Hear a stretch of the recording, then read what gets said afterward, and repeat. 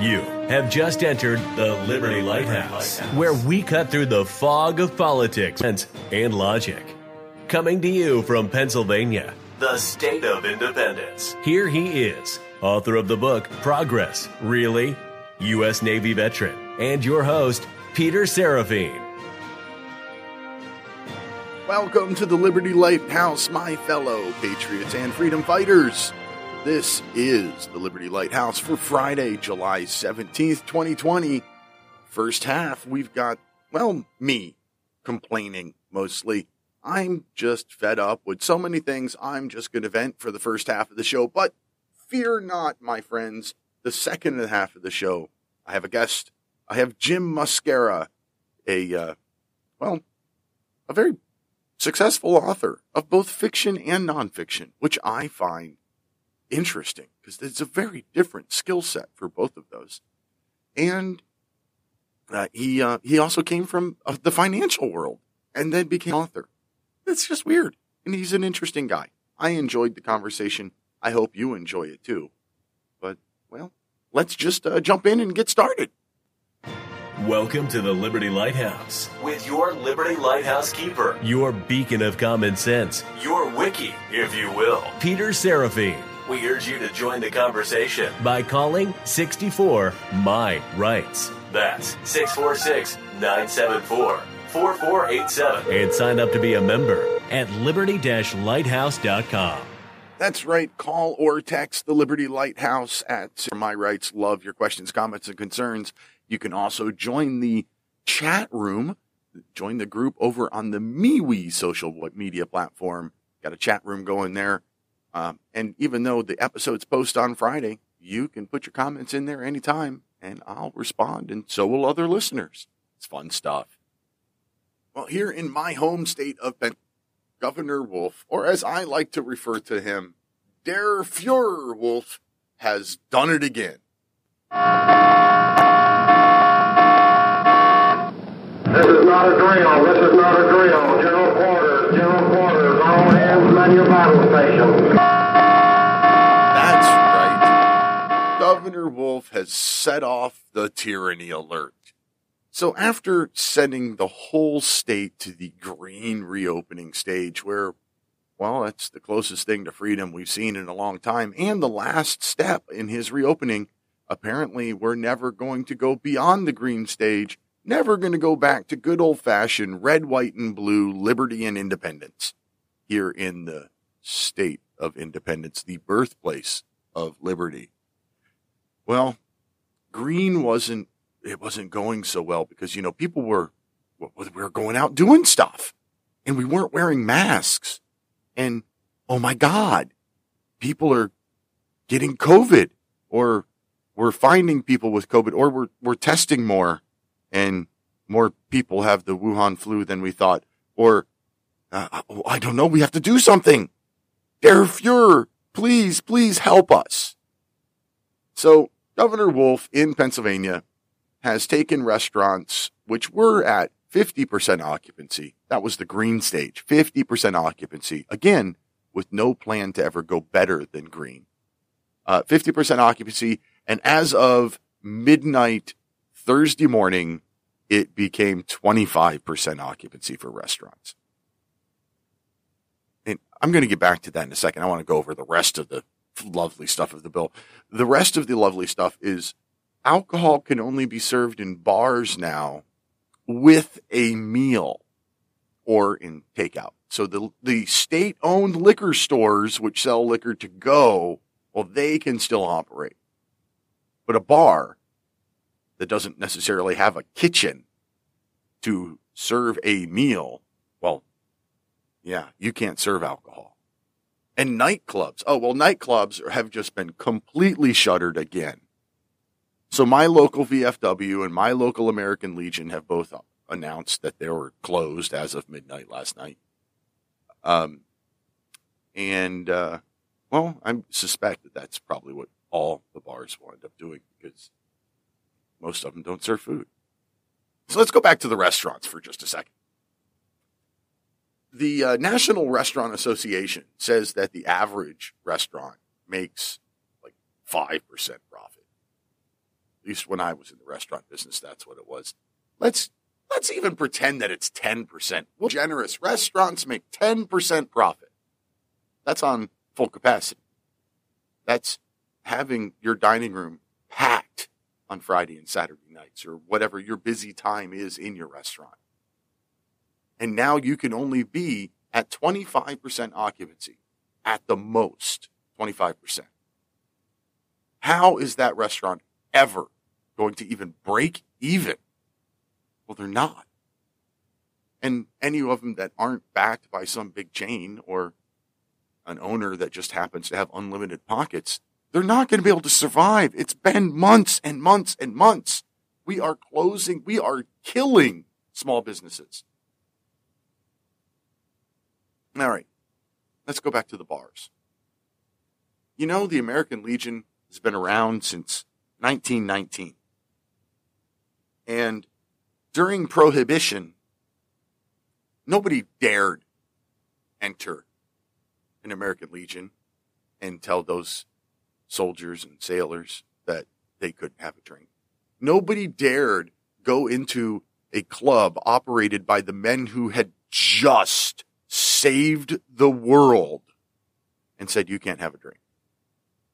So this is my call. This is my call out to all of the veterans clubs, VFWs, DAVs, American Legions, AMVETS, any of them, any of the veterans organizations anywhere in this country that is being forced to shut down or forced to limit occupancy or, forced to serve food with your meals.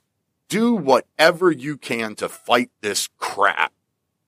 If you give away a bologna sandwich and a bag of chips with every drink that's ordered, hey, that's a meal. And who's to say that, there's no rule in the governor's plan that says you have to eat the meal. It says served with the meal. So give your customer a bologna sandwich and a bag of chips and let them sit there and drink as much as they want, within the legal limits. Because here in Pennsylvania, it's illegal to serve a drink to anybody who's visibly intoxicated. Stupid laws that Pennsylvania has about alcohol. I could spend hours just talking about the stupid laws Pennsylvania has. Anyway, my fellow veterans, go to your veterans organizations and stand up to this. This is ridiculous. They are shutting you down. And what a lot of people don't realize, if you don't belong to any of these veterans organizations, that little bar down the street that has the American Legion sign in front of it or the VFW sign or whatever, that's not just a place where old soldiers and sailors and airmen and Marine and cranky old men and women go to sit and have a drink. That's how they earn money to give back to your community. They are charitable organizations who donate more money than you can possibly imagine back to your community. But here in Pennsylvania, your governor has decided that you can't do that because, we're not wearing masks or whatever. Even before this, the last round in the green phase, you weren't allowed to stand at a bar and have a drink. You could sit at a bar and have a drink, but you couldn't stand because the virus is intelligent enough to know whether you're sitting or standing, just like it was intelligent enough to know whether you were in church or Walmart. This has gone, it's gone crazy. I can't believe more people aren't standing up and saying this is ridiculous. There are viruses in the world all the time. There will always be another virus. There is never going to be a moment in your life when your body is not covered in viruses. Oh, but this one spread so fast. Yeah. What about those ones that live on your skin all the freaking time? You don't think they spread quickly? Oh, but it's more deadly. How deadly is it? So far, it has killed 0.04% of the population, both worldwide and in America. 0.04%.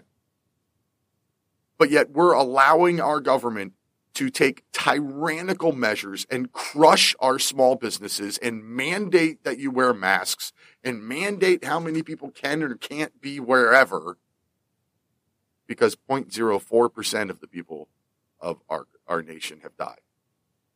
And if you remove the ridiculous amount of those people who were already in nursing homes, already compromised, and they were forced to take positive patients into those nursing homes by these same governors that are trying to kill all of your small businesses. That 0.04% drops to almost 0.02. The number of people dying is terrible. If you're one of the 130,000 people, if you're one of the family members of the 130,000 or so people that have died from this disease, I am sorry. It happens. And nothing I can say is going to make you feel better. But the rest of us need to move on. We need to have our lives before our government just takes over everything and we become communist China. Because we're already getting really freaking close at this point. Oh, but it'll be okay once we have a vaccine. Dr. Fauci and his team has been working on a vaccine for AIDS for 35 years. And AIDS is still in the top 10 killers in the world. One of the top 10 causes of death worldwide.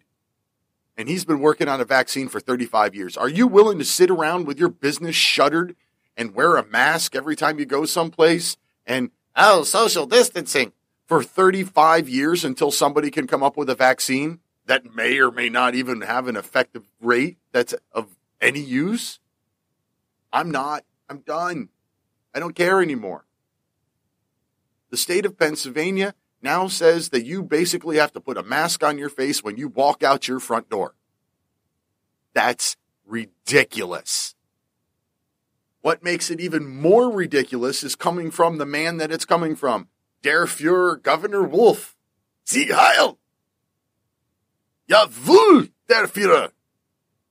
This man, 3 days ago, July 14th, was photographed sitting in his barber chair, surrounded by, 8 guys.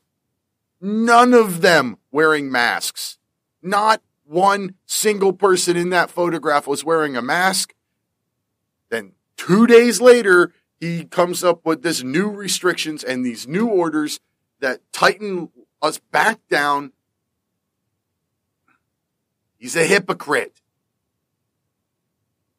The General Assembly has tried to work with him on several occasions here in the state of Pennsylvania. They have put forth many bills for him to sign that were reopening plans, and he has vetoed every single one of them.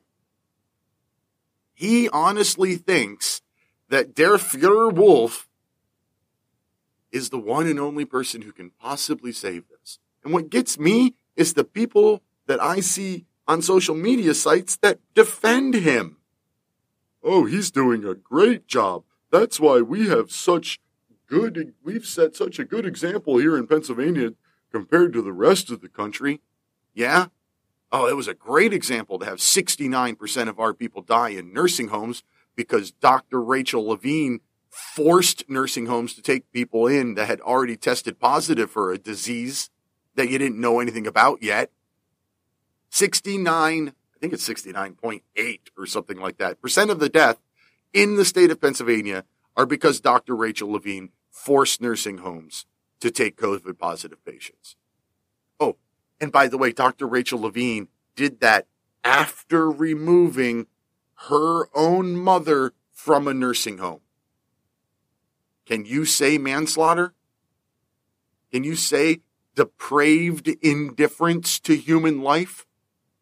I honestly think Dr. Rachel Levine needs to be brought up on charges, a charge of manslaughter for every person who died in a nursing home in this state. And if need be, try every one of them separately. That's ridiculous that these governors and health officials are getting away with this. Was it Pennsylvania, New York, and Minnesota, I think, all did the same thing. They forced assisted living facilities to take in patients that had already tested positive. And they have ridiculously high rates of infection and death in those nursing homes and assisted living facilities. But we're supposed to listen to their advice. If you're waiting for a vaccine, you're a freaking moron. because there's no guarantee that there's ever going to be a vaccine, and there's no guarantee that a vaccine will even be effective. What's the flu, right? The flu vaccine rate, it's like, what, 30% a good year if it's 30% effective? Yeah, but this is different. This isn't a virus that changes like the flu. The flu, you got to figure out which one it is every year and make a vaccine for it. And then there's flu A and flu B and multiple strands. You don't think this thing's going to mutate? You don't think this virus is going to mutate? Don't all viruses mutate? There is only one way to get past a viral infection in the world. One. Herd immunity.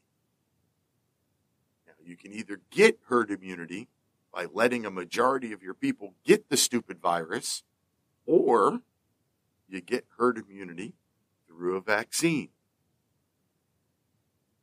That's it. Those are the only two ways to get to herd immunity, and herd immunity is the only solution. All we're doing by social distancing and wearing masks and 25% occupancy in restaurants and all this other crap, all we are doing is prolonging how long we have to suffer with this crap. That's it. We're stretching out the infection. The same number of people are going to get this damn disease no matter how long it takes. The goal in the beginning, the 15 days to slow the spread, was to make it so that we flatten out that curve a little bit. We gave the hospitals time to get their capacity back, stretch it out so that all the people that were going to die didn't die at once.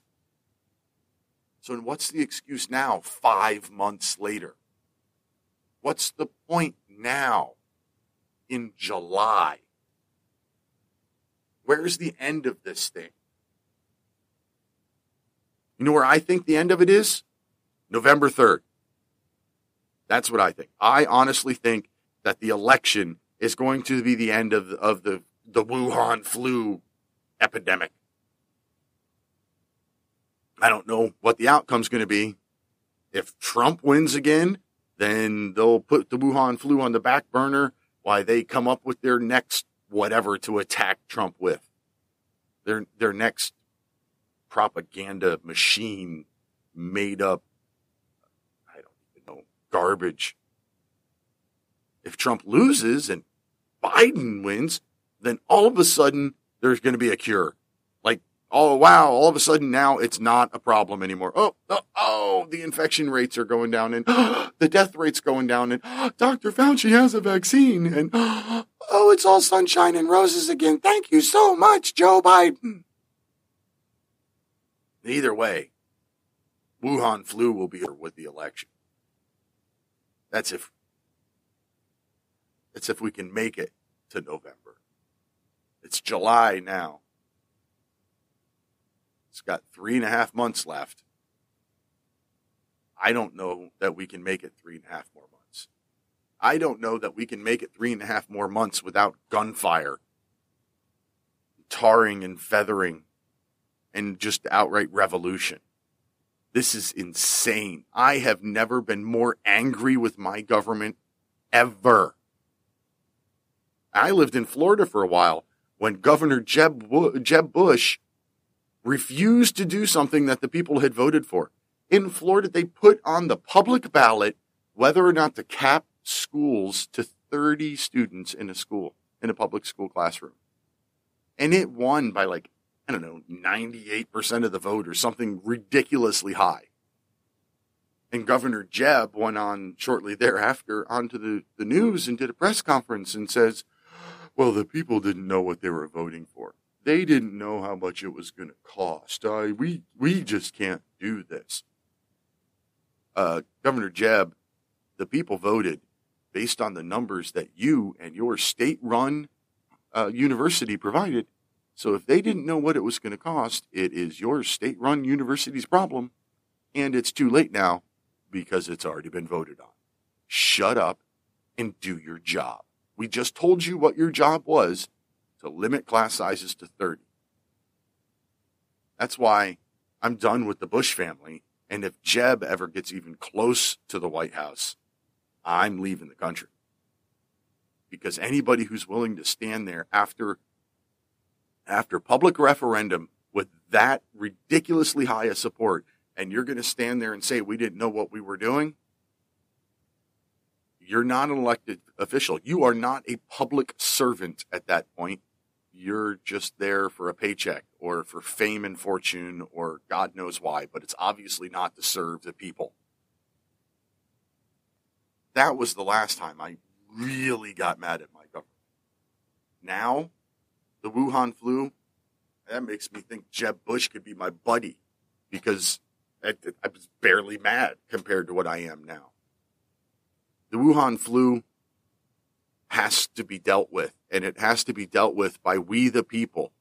We the people need to get rid of tyrants like Der Fuhrer Wolf here in Pennsylvania and Cuomo in New York and Whitmer in Michigan, who are violating their own orders and rules openly, but then demanding that you do exactly what they say. Here in Pennsylvania, again, my state of independence, the birthplace of liberty, the governor sent the lovely state police. Well, technically, it was the Liquor Control Board enforcement officers, because again, remember, liquor control in Pennsylvania is completely state-run. All the liquor stores are state-owned. All the liquor licenses come from the state. They have their own special judges and their own law enforcement called the Liquor Control Enforcement. But those people are actually state police. So anyway, here in Pennsylvania, just last weekend, these Liquor Control Enforcement state police went out to, I don't remember, 3,000 licensed establishments allowed to sell alcohol, and did spot checks as to whether or not they were following all the governor's social distancing rules and mask wearing rules and all that kind of stuff. And they issued 21 warnings for locations that weren't following the rules. One of those rules, this is one of my favorites. So you walk into a table service restaurant, let's say, I don't know, the Olive Garden, Ruby Tuesdays, mom and pops down the street, doesn't matter.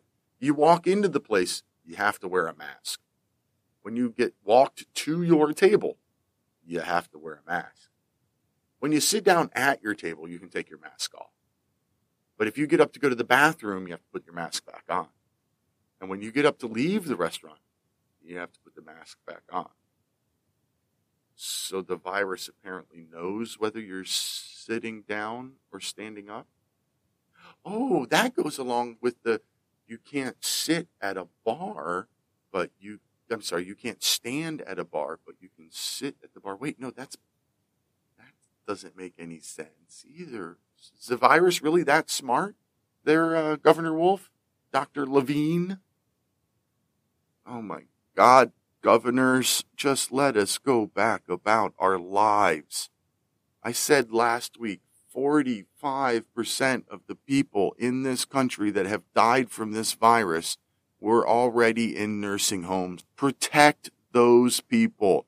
Protect the ones that have comorbidities. Protect the ones who have significant health problems, and let the rest of us go back to having a life. I don't know what to say anymore. I don't know why more people aren't standing up and screaming. We've got to do something. We should not be this scared of a virus. The media, that's the real virus in all of this. The people that are constantly talking about it and pressing it and saying, the rates are going up, more people are getting it, over and over and over again. Oh my goodness. I've spent almost the entire segment just screaming about coronavirus and Wuhan flu. I am so sorry, but it really has me upset. When we come back here in just a little bit, like I said, Jim Mosquera, great guest. I hope to have him back. I really enjoyed our chat. I hope you enjoy it as much as I did. We'll be back in about a minute. You're listening to the Liberty Lighthouse. Join the conversation now. Just call 64 My Rights. That's 646-974-4487. Let me tell you why I chose Anchor to host my podcast. First, it's free. It's one of the few hosts I found that really is free. They have all the tools that you need. You can make your podcast on a computer, or you can download their free app and make edits and uploads straight from your phone. So, if you're interested in starting your own podcast, I say download the free Anchor app or go to anchor.fm to get started today. Are you fed up with progressive society? I'm Peter Serafine, and my frustration led me to write a short book titled Progress? Really? Progress, really, is about the past, current, and future state of American culture, government, and social standing. I urge every liberty-loving American to visit my website, serafine.com, and order a copy. Give Progress, Really a quick read and some serious thought. That was serafine.com, serefine.com. Order your copy today. You are listening to the Liberty Lighthouse Podcast. Welcome back to the Liberty Lighthouse. On the line now is Jim Mosquera. Jim Mosquera, after getting his master's degree, worked as a successful commodities trader for a while, has his own proprietary software that he helped design. Now he's a consultant and an author. What I find interesting is Jim is an author of both fiction and nonfiction, and that's quite difficult to two completely different skill sets there. So, welcome to the show, Jim. Hey, good morning, Peter. Thanks for having me on today. Well, I have you here because I wanted to talk with you about the cost of regulations. And in your fiction series in particular, you, it's almost prophetic, even though it's not designed to be that way. Your first one came out in 2016, and it was written for 2020, or in the time period of 2020, right? Right, yeah. The first book, as you mentioned, I actually started writing before the 2016 election, and it was to lay out a path for the United States as it progressed through the 2020 election, so the election yet we're still to have. Okay. And you write in your nonfiction, or in your fiction work, you touch on the politics of it, the economy, just the whole nation and everything about it. Yeah, one of the things I tried to do was with my fictional series is try to project life in the United States, but not so much in the future to where some people might consider it, more science fiction or maybe very speculative fiction. I would tell you that, and just based on reader comments, my fiction writing is very, very real. It has a very heightened sense of realism about it, to such a point where, yes, it's projection, and yes, it makes some assumptions about the near future. But I would also tell you that it's based on a lot of historical fact where people can then project based on what's happened, what they see currently happening in the United States right now. They can envision that future. And, part of that future is a constant struggle between authoritarianism and those that favor liberty. And that actually kind of blends back into my nonfiction work, which I really have the basis of many of our social and economic ills, is that tilt, that balance between authority and liberty that we've really gotten away from. And one of the things I like to mention, and almost any time I'm being interviewed, is that, regardless of your political tilt today or affiliation, the nation has drifted consistently over time. And this doesn't matter whether it's a Republican president, Democratic president, Republican Congress, Democratic Congress. This drift has occurred, and it's occurred towards more authority. And I tried to coin. I'm in the process of coining a phrase. I might do it as a trademark, and it's called freedom of versus freedom from. Do you know the difference? And my suspicion is most Americans don't really think about the difference between those two types of freedoms.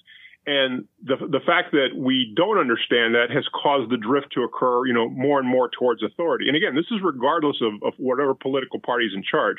And it's difficult to see, I think, But because that drift has occurred, and I outline in my books why it's occurred and why it's going to continue to occur, is very important to understand some of our social and economic and financial problems that we have today. Well, I'm a Libertarian Constitution Party, somewhere in that middle ground between those parties. Small government kind of guy. I'm all about liberty and freedom.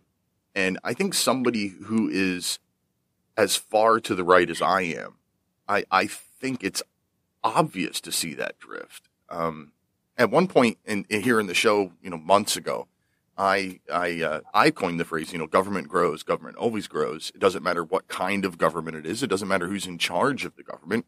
Government at some point becomes its own living thing, and it's only concerned with power and control. That's true, but you have to ask yourself, Peter, how does that power and control amass?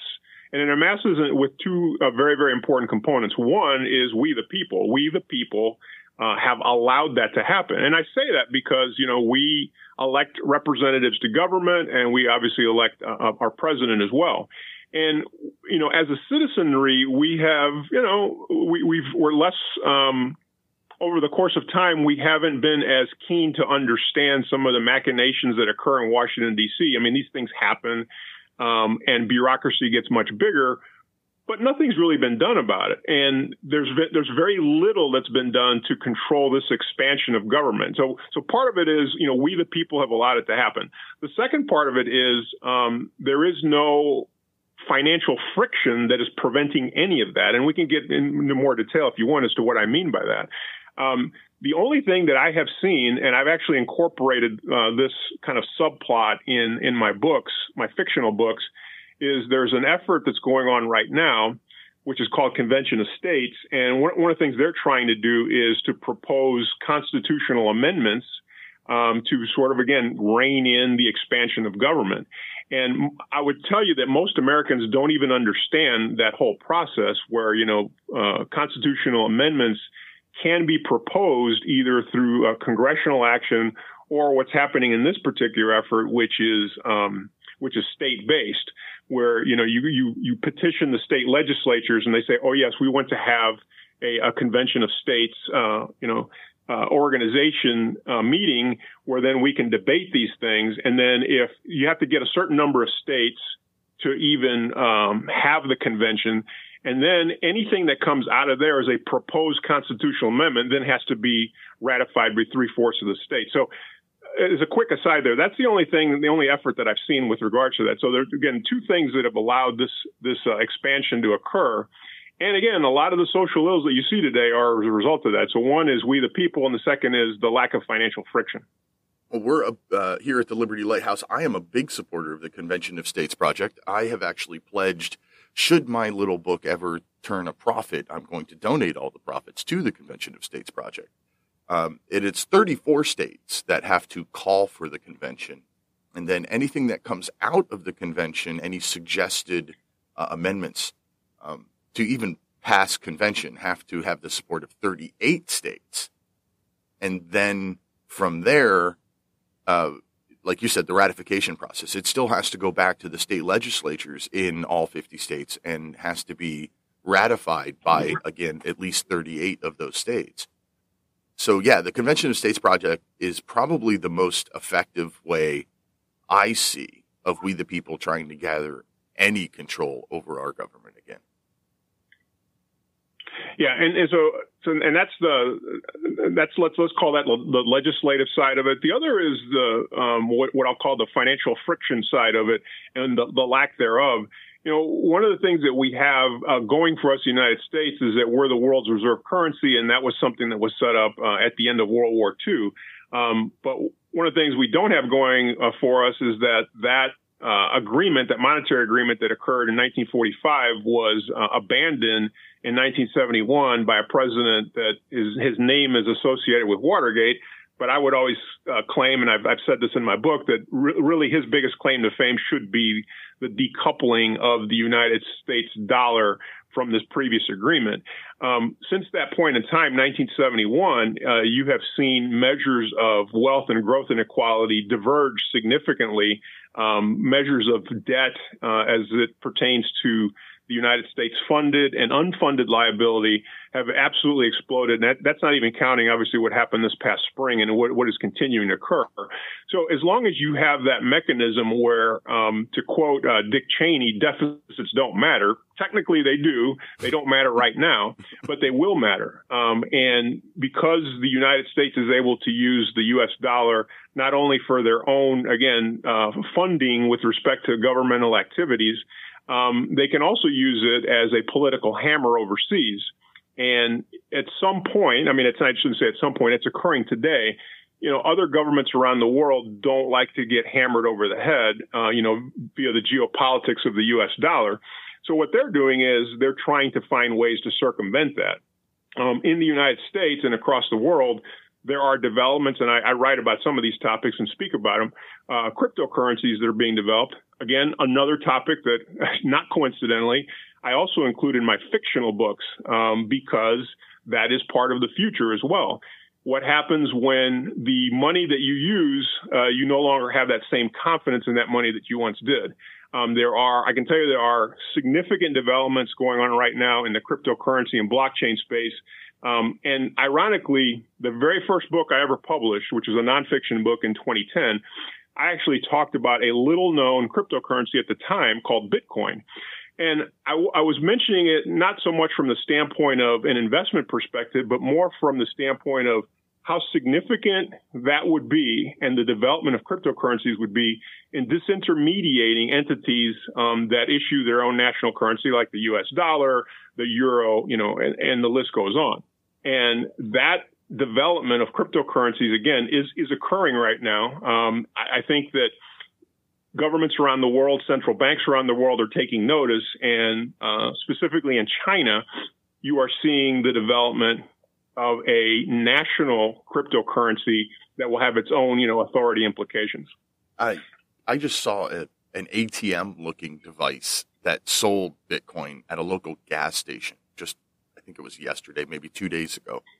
I saw this thing and I thought, oh my God, I can't believe Bitcoin has actually become that mainstream that they have ATM machines where you can buy Bitcoin. Yeah, they've actually been around for a while. And, there's a couple of different ways. You can acquire Bitcoin, in some sort of an exchange with your national currency. That's one way. The other way is to actually earn Bitcoin. You can get paid for, your goods or services, by somebody and I'm saying Bitcoin right now. Obviously, there's well over 1,000 cryptocurrencies in existence. But I would encourage people to think about these alternate currencies, not so much from an investment perspective, because sure, there's going to be capital gains, if you will, to be derived from that, and that certainly occurred in 2017 with Bitcoin, with its dramatic price rise.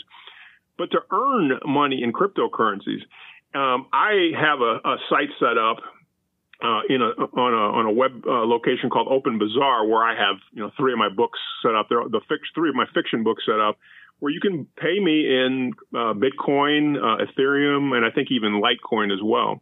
So I would encourage people to think about cryptocurrencies, again, not so much from an investment perspective, because you certainly can make money if you time things correctly and you understand what it is that you're investing in, but look at it from the standpoint of I'm getting paid for my goods and services like that. And I will also tell you, just as a quick aside, that one of the things that's been happening in the United States economy for quite a while now is what's called the velocity of money has greatly reduced. Now, what causes the velocity of money to reduce? It would be like if I paid you, Peter, for something, so I gave you $100.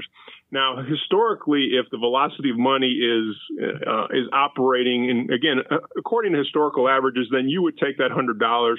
You might take some part of that, go buy something, then whoever you paid that to, and that $100 or some fraction thereof keeps circulating the economy. That's not happening to the same degree as before. And when and if cryptocurrencies take off as a bigger mechanism, again, as speculated in my fiction book, you'll see, let's say, less of a need for that national currency, and you'll see more of the economy operating in this cryptocurrency space, which again, I highlight that in my fiction book, where you have this alternate economy that has been set up in parallel to the economy that people see, let's say, outside of cyberspace. Well, I feel that we're kind of being forced into that general direction anyway by the cashless movement.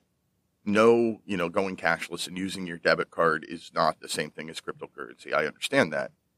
But to eliminate cash, to have major chain stores like Whole Foods now saying, hey, we don't want your cash anymore. And I was just at a CVS pharmacy the other day that had a sign up that said, due to the national change shortage, we prefer you use an alternate form of payment other than cash. I feel that's kind of pushing us in that direction to get away from cash. And that scares me a little bit. I wrote an article maybe 2-3 years ago. And, if your readers want to look up the article, I can link them to it. And I talked about the greatest threat to your financial freedom was the name of the article. And it really had to do with the abolition of cash. The abolition of cash has some very insidious ramifications. You can talk about legal tender laws. And again, I'm certainly no expert on that. There's still something that is interesting to me where, if you have the legal tender of a nation and you present that for payment, and if you look at a U.S. dollar or other currencies, it says, this is legal tender for all debts, public and private, that a merchant would be able to reject that. But again, that aside, what happens when you abolish cash? Well, you essentially trap people in the financial system. And what I mean by that is, now any privacy, and again, if you value your privacy, any privacy that you might have had using cash has been summarily erased, because now all of your transactions are online, again, either with your credit card, your debit card, and so forth. Ironically, there's one very advanced economy in the world that still uses cash probably more than any other economy, and that's Germany. And I think some of that's the legacy, what happened during the Weimar Republic and some of the hyperinflation that they experienced. But when you eliminate cash, again, you trap people within the financial system. Privacy is eliminated. The other thing that people haven't necessarily considered is, in some countries around the world, there are negative interest rates, which means any money that you have deposited in a depository institution, you're essentially paying to have that money there, and not necessarily you're not getting any interest in it. I mean, even in the United States, where you get a paltry interest, well, that doesn't exist. You're paying for that.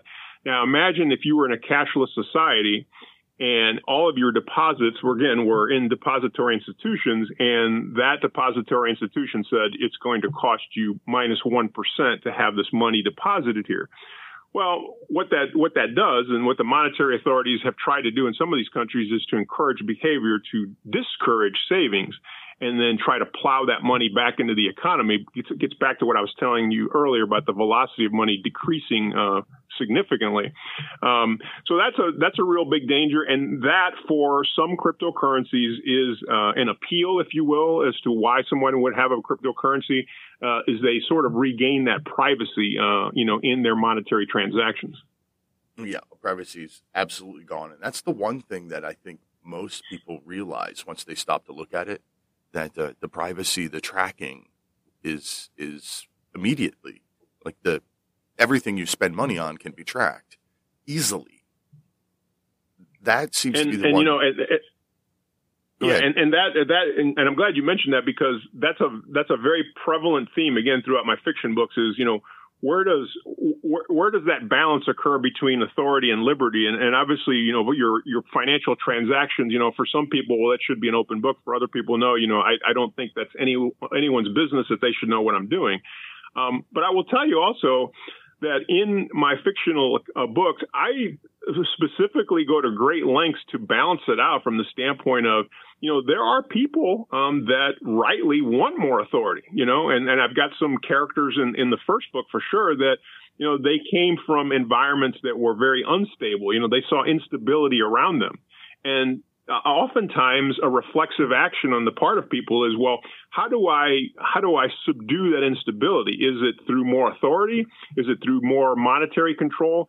And so you'll see that struggle. It's not, I want to make it sure, I want to make it clear to people that, for some people, it's not a clear answer. Oh, yes, we absolutely need to have more liberty. There are some people that think quite the opposite. And there are some, I will tell you, very chilling scenarios that occur in my series that, some people think, oh, well, that's just something that we had to do. And other people that are just completely aghast that occurred.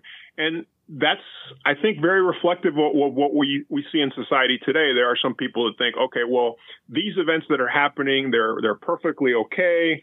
They're justified. And there's others that think, no, they need to be subdued. And in this country, we've barely hit on some of the financial ramifications of all these things that are going on. We had it very papered over in 2008 during the great financial crisis. We had a massive papering over this past spring with the COVID pandemic and the actions that state, particularly federal governments took. When that financial impact becomes more pervasive as we move forward in time, you'll see even more divisions about what needs to be done. Well, yeah, there's no way we're going to have any idea how much all of the coronavirus lockdown stuff and stimulus money and all, there's no way we're going to have a clue as to how much that all really costs us for years. I mean, how many businesses out there are going to fail because of this? Maybe they're not going to fail tomorrow. Maybe they'll make it for another, they'll limp along for a year or so, but they're going to fail because of losing 3 months worth of business. And not to mention And I work as a consultant, and I work with small and mid-sized businesses. So I've seen what's happened here over the course of the last few months. And the Paycheck Protection Plan loans that were issued by the Small Business Administration, well intended, and there's no doubt that some businesses would not be in existence today. But the problem that you have is this: you have.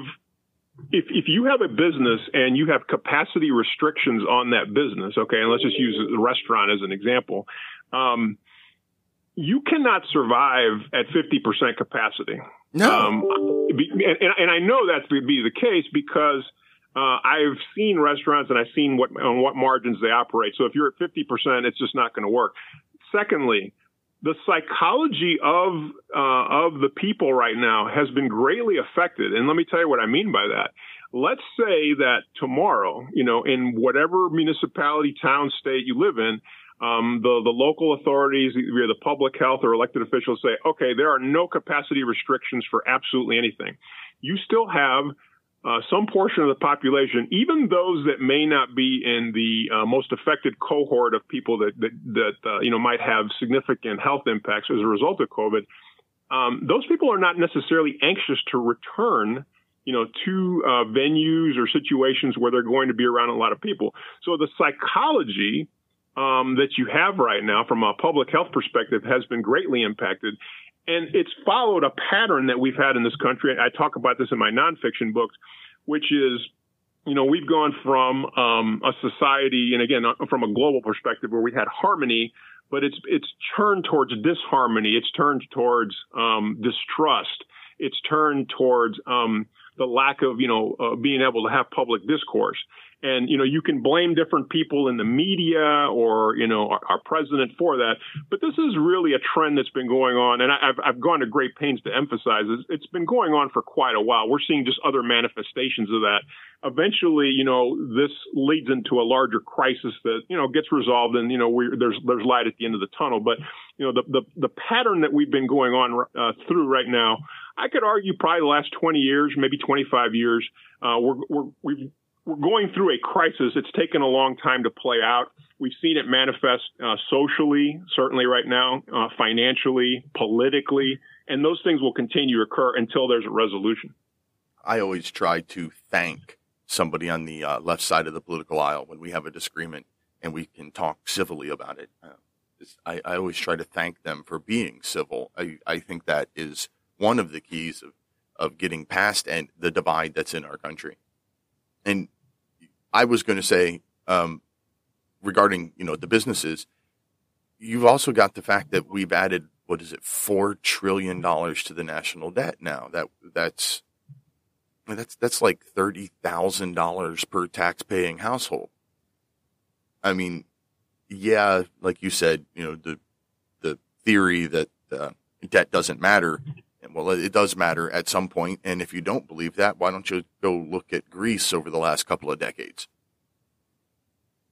Yeah, I will tell you that, again, we're operating with, let's say, with a different checkbook than almost any other country in the world, again, because we were granted that status of a world reserve currency. The other thing that we have working in our favor is that there's a lot of debt around the world that is denominated in U.S. dollars, which is at risk. And those debts need to be paid off, which actually causes, perversely, it causes more of a demand for dollars. And, you actually do have around the world a dollar shortage that exists. The monetary authorities of the United States have been working feverishly. I mean, if you can imagine, you've got this furnace burning and the fire is getting smaller and smaller. That's called deflation, by the way. The monetary authorities, I call them the wizards in my nonfiction book. They're shoveling money as quickly as they can to keep that fire going. It's called inflation. So you have that balance that they've been trying to achieve. And in this past spring, you just mentioned $4 trillion that got added. What I tell people is, imagine after 2008, if the monetary authorities, not just the United States, the U.S. Federal Reserve, but, Bank of Japan, Bank of England, European Central Bank, any of these entities that created money that didn't exist before, that's money that if it were not in the economy, you would have seen a massive amount of deflation and a collapse in the value of a lot of financial assets. And that's really what you saw this past spring. What's different now, Peter, and I wrote about this in an article about two and a half years ago. And the title of the article was called "The Next President," where I was not predicting who the next president was going to be by name, but I predicted what that next president would sound like. And I also said that it didn't matter whether a Republican got elected or a Democrat got elected. And I would tell you that prediction has actually come to fruition earlier than I thought. Because in this past spring, as you just mentioned, you mentioned the figure of $4 trillion. It may be more than that. I mean, the deficit this year may increase to $5 or more trillion. But my point is that, we've taken a very, let's say, progressive approach, towards rescuing the economy. And, that approach was one that I predicted this was the tilt of the country. I saw that very, very clearly in the 2016 election when really the two people, had it not been for, Democratic Party shenanigans, it would have been Bernie Sanders against Donald Trump in the final runoff.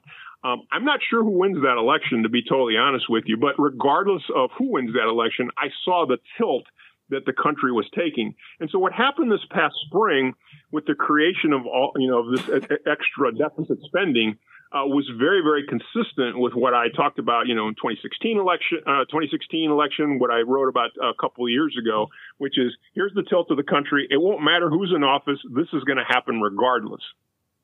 All right, Jim, we didn't get to anything that I had intended to talk about, but that's okay. This has been a great conversation. We've got just over a minute left. So why don't you take that minute to tell everybody how we can find more about Jim Mosquera? Well, I would direct most people probably to my author site, which is jimmosquera.com. That's JIMMOSQUERA.com. There you'll find stuff that I've written. There's other links there to articles that I've posted on investor sites like Seeking Alpha. There's another one called Talk Market.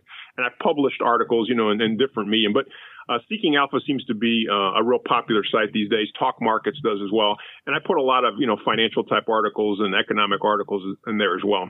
All right. Well, that's our time. Thanks very much for being here, Jim. Until next time, protect your liberties. Once they're gone, there's no getting them back. God bless America. Thanks for listening to the Liberty Lighthouse Podcast. Be sure to sign up at liberty-lighthouse.com to download Peter's free ebook from the file share page. And don't forget to call 64 My Rights to leave comments for the show. That's 646-974-4487. If you enjoyed this podcast, tell a friend about Liberty Lighthouse. And wherever you listen, subscribe, rate, and leave a review. It's very much appreciated.